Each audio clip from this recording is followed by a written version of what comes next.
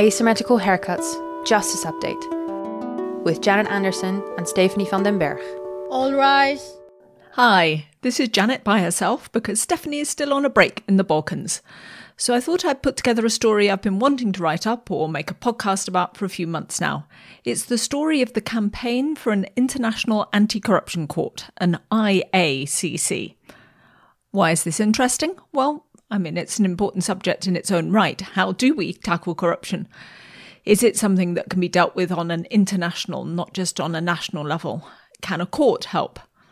But it's also the story of a campaign for a new court, and that has resonances, especially now, as the campaign for an aggression tribunal for the Russian invasion of Ukraine kind of waxes and wanes, and as the International Criminal Court celebrates its 20th birthday.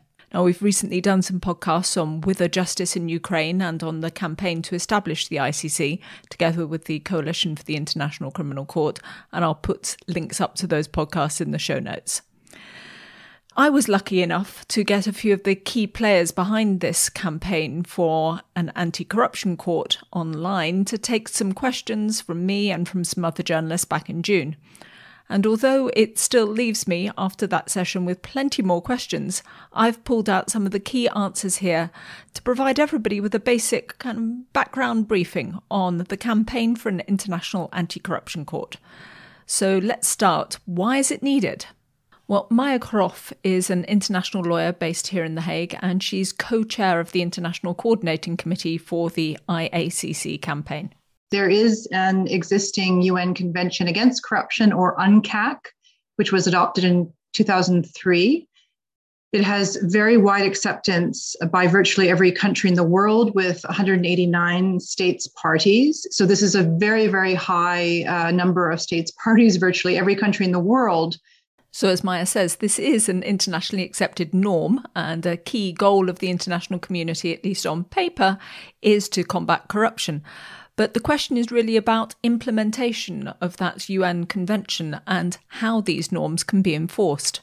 As the UNCAC system is not able to address grand corruption or systemic corruption in national systems that are captured by corrupt leadership.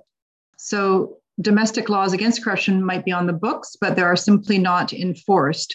And just to understand why this issue of corruption is so much bigger now than it used to be, Augusto Lopez Claros, the executive director of the Global Governance Forum and former chief economist of the World Economic Forum, explains that it's partly because state interactions with their citizens have increased exponentially. There has been a rise in the number of interactions that your typical business head or citizen has with the state. Literally from the cradle to the grave, we have to get a birth certificate, we have to get a passport, we have to pay our taxes, may want to open a new business, drive a car, register property. We may be engaged in foreign trade. We may want to sell a good or a service to the government. That's called public procurement. We may want to hire an employee to allow to build a house and so on. And all of these things basically require government permits. The government is involved in some way in legalizing these activities. And this increases, of course, in a big way, the opportunities for interaction between stakeholders, business people, civil society individuals, and the government, which then creates opportunities for bribery. And of course, there's much more to say on that. For example, the large-scale corruption that's been increased in recent years because of other kinds of economic developments. Privatization has turned out to be an important source of corruption, especially in the last, I would say, 30 years in Central and Eastern Europe. These countries were 100% publicly owned, and governments, as part of their efforts to open up their economies to qualify for European membership, privatize many state assets. And this very often provided for opportunities because you had to value these assets in some way. And this gave officials discretion, which then provides opportunities for corruption. So what does work in combating corruption? What else is there at the moment, apart from maybe creating a court? Paying civil servants well works in many countries. Instead of having thousands upon thousands of civil servants who are idle because the government is simply using the public sector as the employer of last resort. It's much better to have a leaner public sector with fewer employees, but who are better paid. And the countries that have done this have created incentives for workers not to search out for bribes to supplement their meager incomes. Transparency in government spending helps. The more clearer the budget formulation process is, the better it is for reducing corruption. Countries that have an active civil society and that have a free press have generally been better able to deal with corruption because politicians don't like to be found out. They don't like to be on the headlines and in the news media. Eliminating subsidies is also promising. Establishing international conventions has been an important element of this strategy. The international legal framework for corruption control is a key element among the options open to governments, and this framework has improved significantly over the past 20 years. We have the OECD's Anti-Bribery Convention. We have the 2005 UN Convention Against Corruption, which has been ratified by the vast majority of its signatories. And of course, we have what we hope will soon become a reality, the International Anti-Corruption Court. One of the key backers of this proposal is Justice Richard Goldstone, former prosecutor at the ICTY, the Yugoslav Tribunal, the ICTR, the Rwanda Tribunal, and highly involved still in the world of international criminal justice. The overwhelming majority of members of the United Nations, member states, have joined UNCAC, but there's no international court. There's no international authority which is able to step in when kleptocrats become outlaws and ignore and act really in spite of or not because of the laws. And the court would step in only where national authorities were unable or unwilling to prosecute. So the idea of this IACC campaign is very much based on the ICC, setting this new international court up, learning from their experiences to date. And it draws also from other campaigns like the one to get the treaty to ban landmines. Goldstone says that they would target this international anti-corruption court only at the highest levels of indictees. It would be the heads. It would be the most senior heads of countries, heads of state, and people appointed by them and who are complicit with them, who would be brought before the court. And of course, that raises many issues, like the one on head of state immunity. And we really need to do a whole new podcast on that, Stephanie, if you're listening. Goldstone agrees that this does need to be thought through. Head of state immunity. It's really a controversial area of international law, and particularly international criminal law.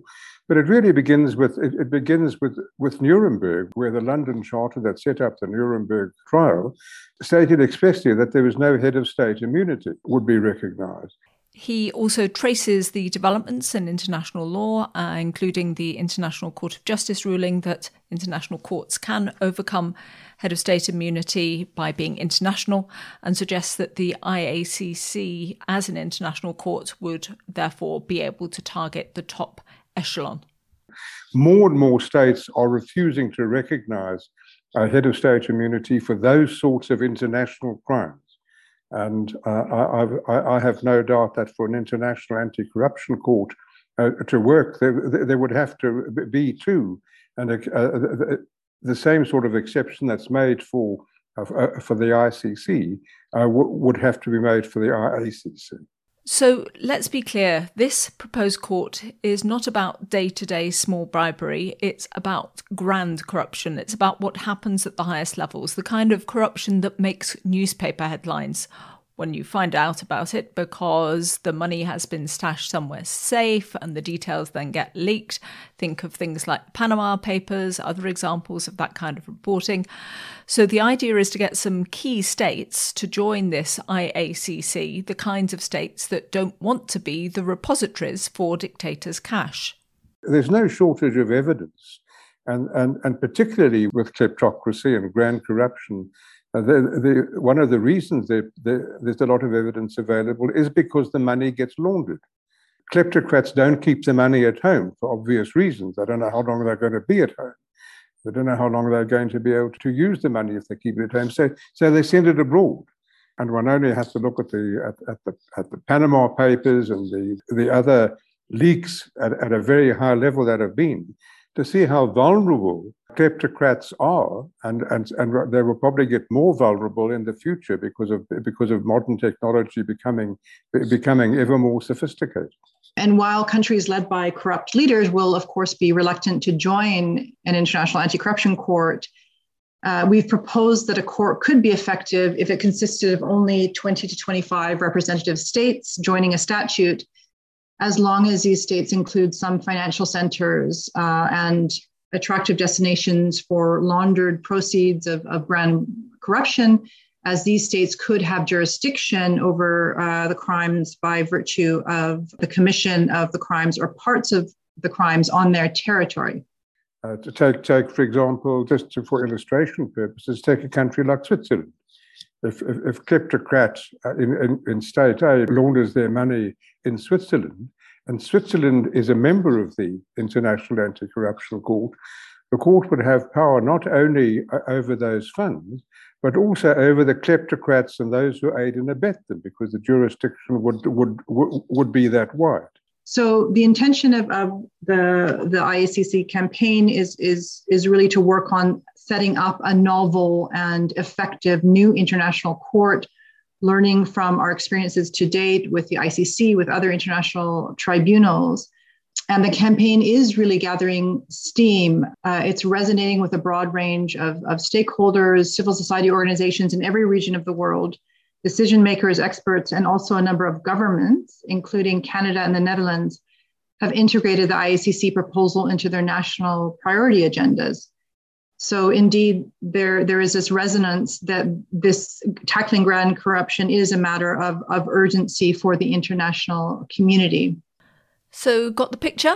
I should mention that the campaign is actually being run by Integrity Initiatives International, and that's where the Justice Richard Goldstone comes in.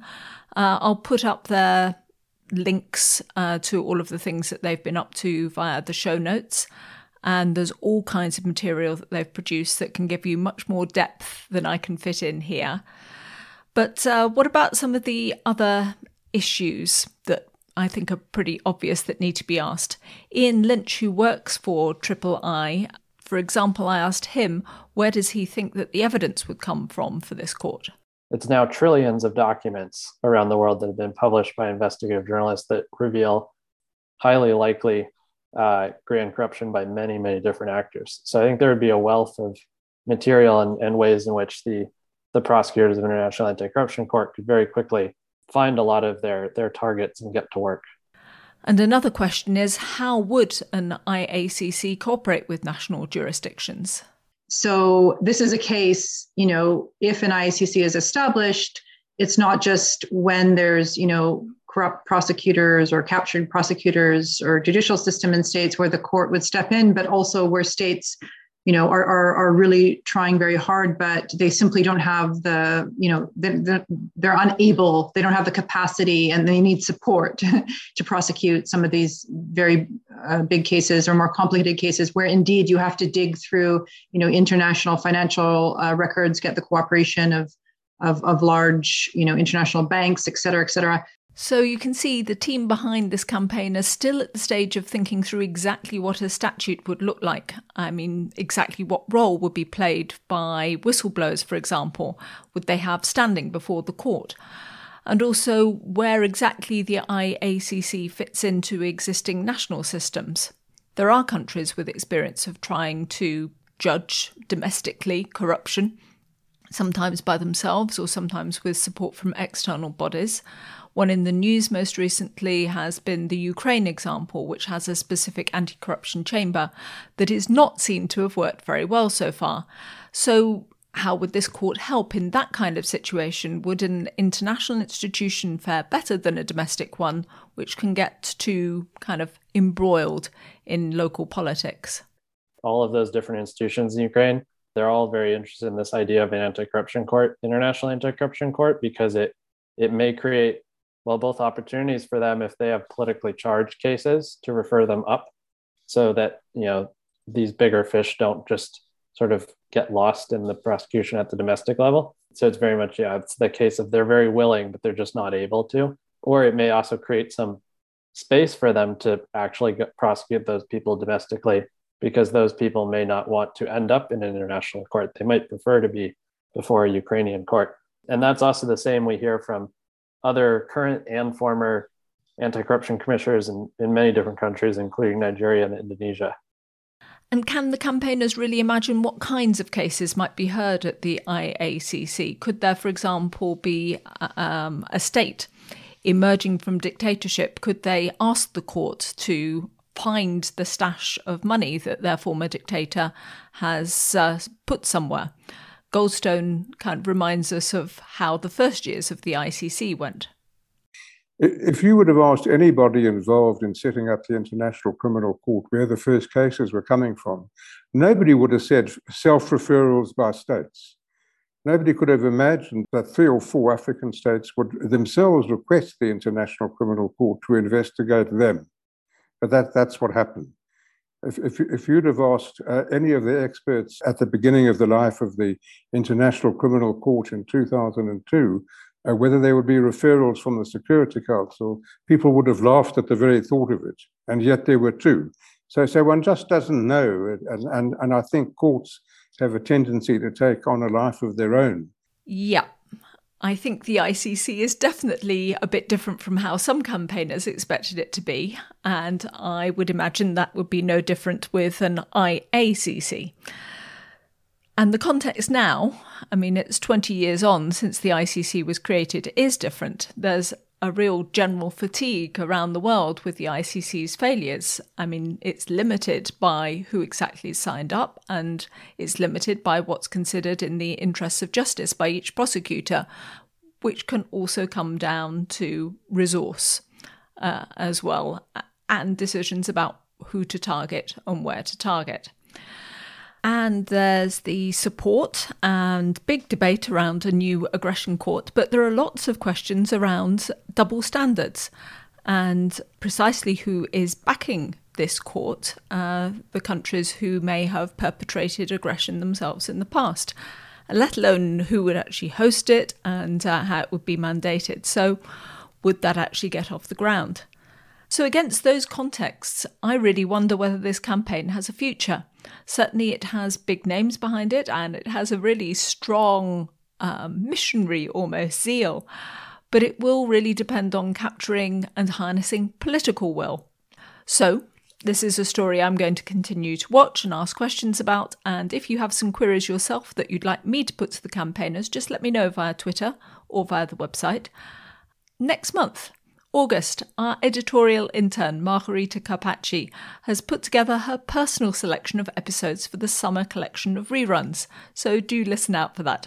And Steph and I, together, will be back in September with some more podcasts for you. Bye! This podcast was created and presented by Janet Anderson and Stephanie van den Berg. You can find show notes and additional blogs on asymmetricalhaircuts.com. It is recorded in the Hague Humanity Hub, home to a community of innovators in the field of peace, justice, development, and humanitarian action. Music is by audionautics.com, and the show is available on every major podcast service, so please subscribe, give us a rating, and spread the word.